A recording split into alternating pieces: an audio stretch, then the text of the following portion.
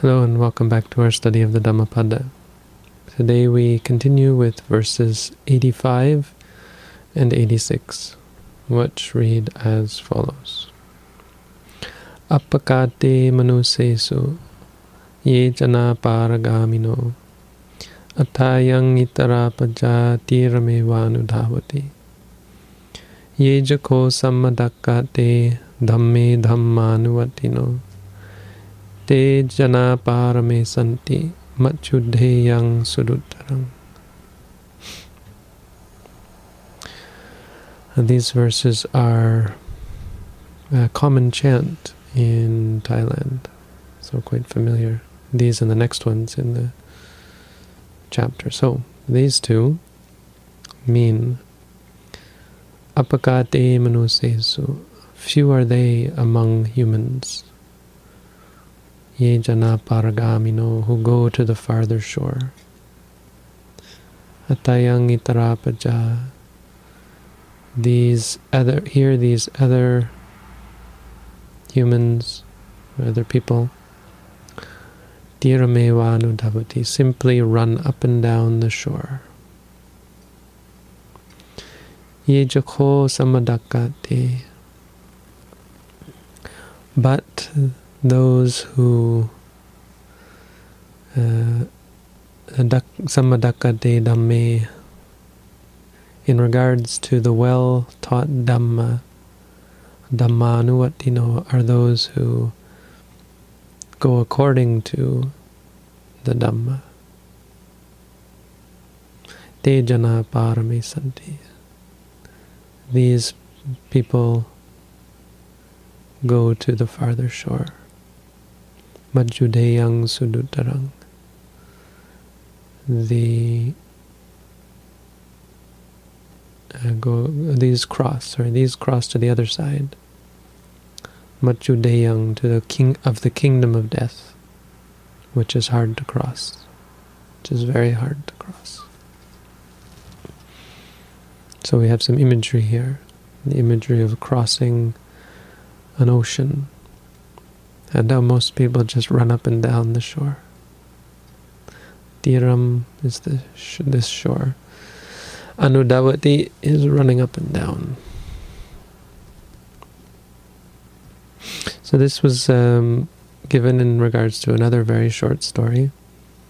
It's rather more of a remark that the Buddha gave in regards to the habits of those who would come and listen to the Dhamma. It seems that there was a specific group of people who came to listen to the Buddha's teaching. They had done good deeds, or they had supported the monastery, and so they came and gave alms to the monks, and then stuck around intending to listen to the Dhamma all night. And there would be teachings of the Dhamma where the monks would take turns giving talks all night, or maybe even one monk would talk all night, probably the former. Probably it would be several monks taking turns. We once did this in Thailand, something like this. There were some ancient Buddha statues that were stolen. They were actually kept behind bars. They were quite valuable, but they were kept behind bars, and someone actually cut through the bars, or bent the bars or something, to steal these Buddha images. Cut through the bars, I think, to steal the Buddha images. And somewhat miraculously, one of them was found at the bottom of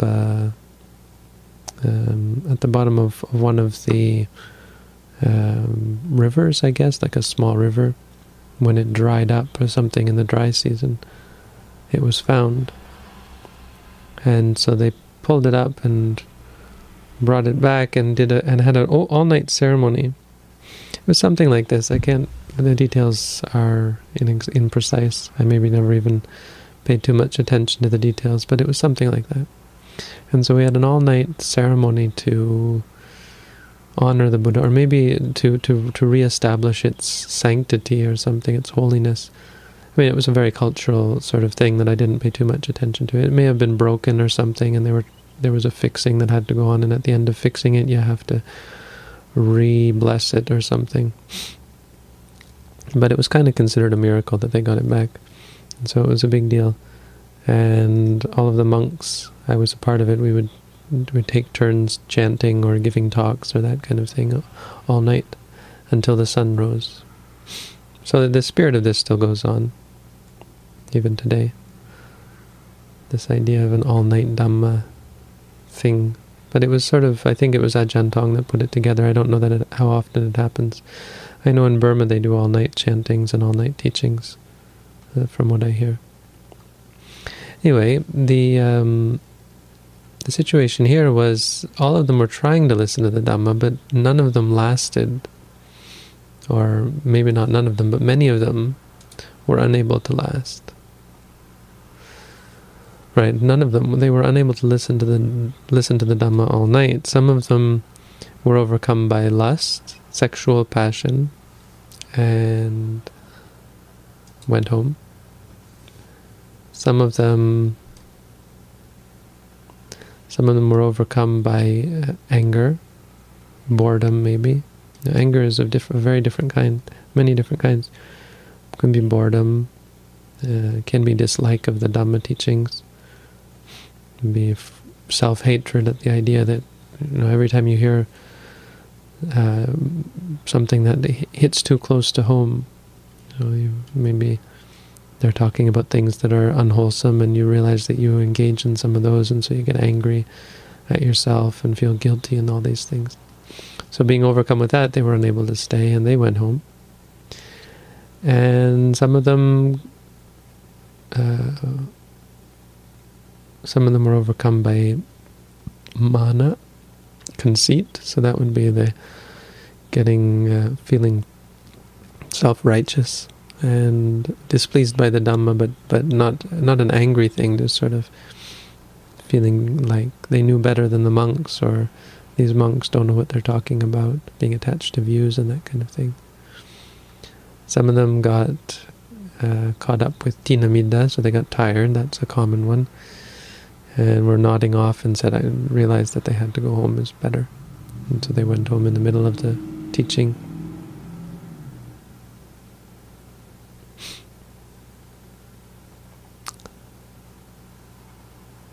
And so they went off.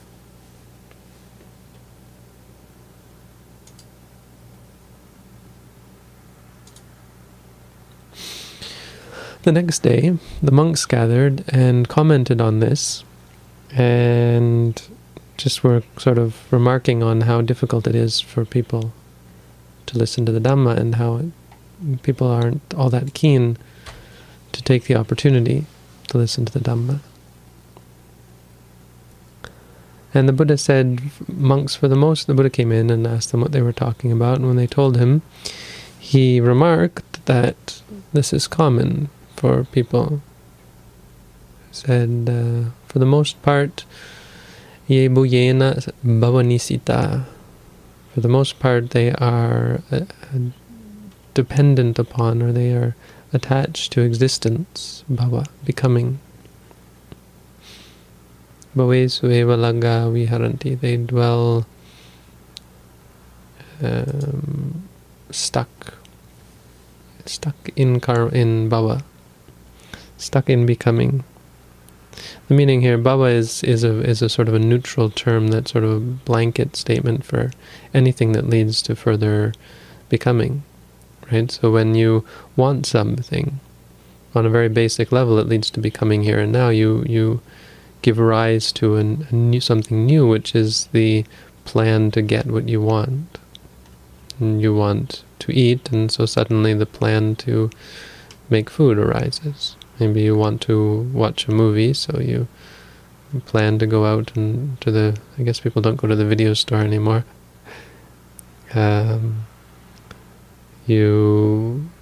Whatever you want to go to Thailand, and so you give rise to something. But you give rise to more further becoming something that's not just functional, but it's actually a desire-based, a whole new set of variables. Or if you're angry, you give rise to something new as well, at the very least a headache, but you can also, out of anger, give rise to argument, friction, conflict, war even. Of course, war can be caused by greed, and often is caused simply by greed. Conceit, you give rise to this competition or this sense of this conflict based on power struggle and desire for dominance, oppression, this kind of thing. Oppressing others, belittling others, that kind of thing. So you create something new. Or you'd simply create a new plan for yourself. I deserve to be king, so I'm going to fight my way to become king. I deserve this or that, or I don't deserve this or that. And so you strive to accordingly.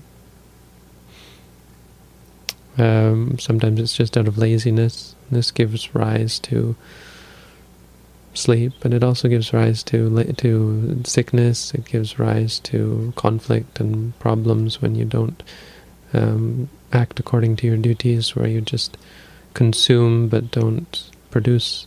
And as a result, people become upset because you're simply a consumer, a mooch, lazy, etc. And so on. So this is the idea of becoming. It's really anything that leads to... So there was a question recently about what's wrong with... Or there's always questions about what's wrong with seeking out pleasure, ordinary pleasure, because you do get some. And it's really... These two verses point to the mindset or the outlook of the Buddha and of Buddhists in general, is that it's not enough and it's not sustainable, because the more you want, as I said, the more you suffer, the less you get, or the less satisfied you are.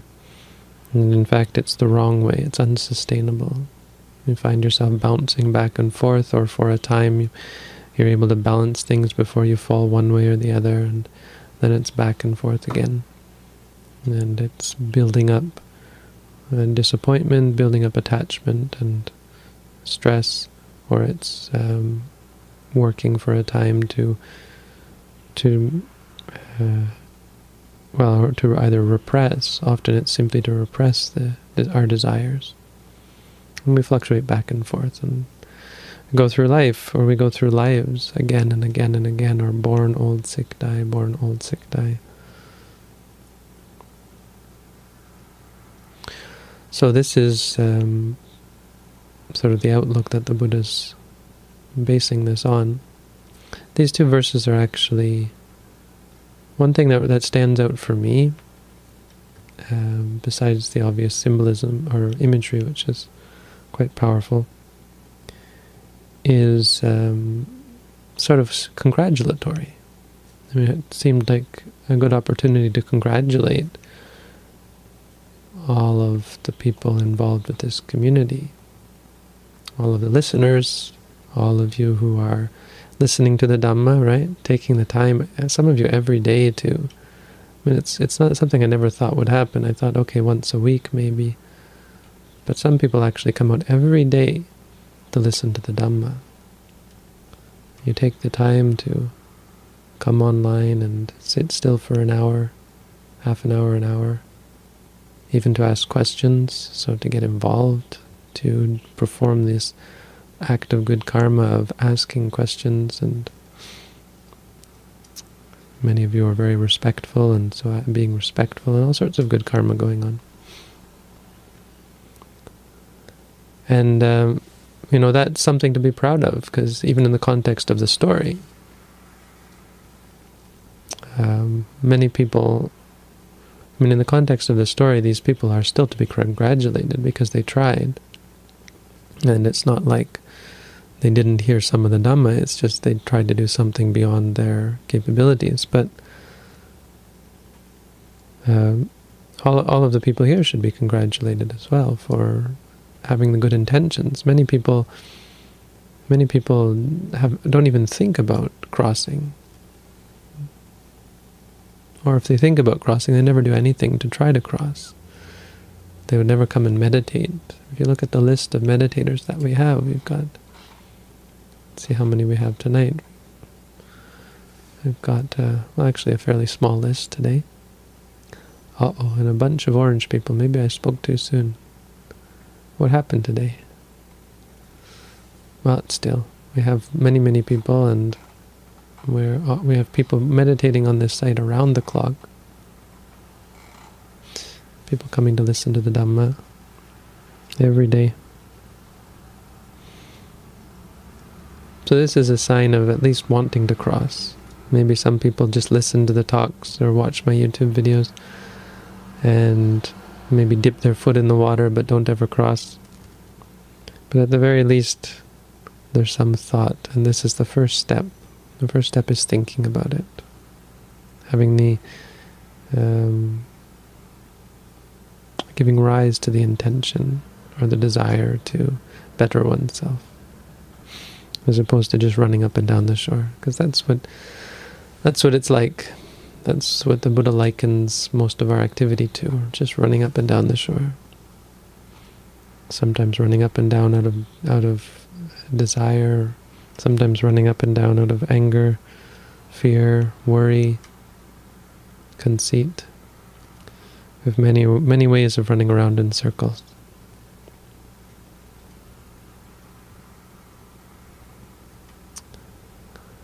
Running around in circles in the kingdom of death. And this is where we find ourselves, being born again and again, dying again and again.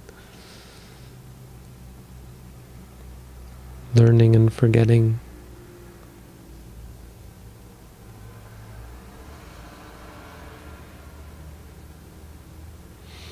Not really learning from our mistakes. So our intention here, our practice here, is to break that, to cross over, to go beyond death, to figure the system out, to come to understand the system, and to understand becoming, and as a result not be dependent upon it.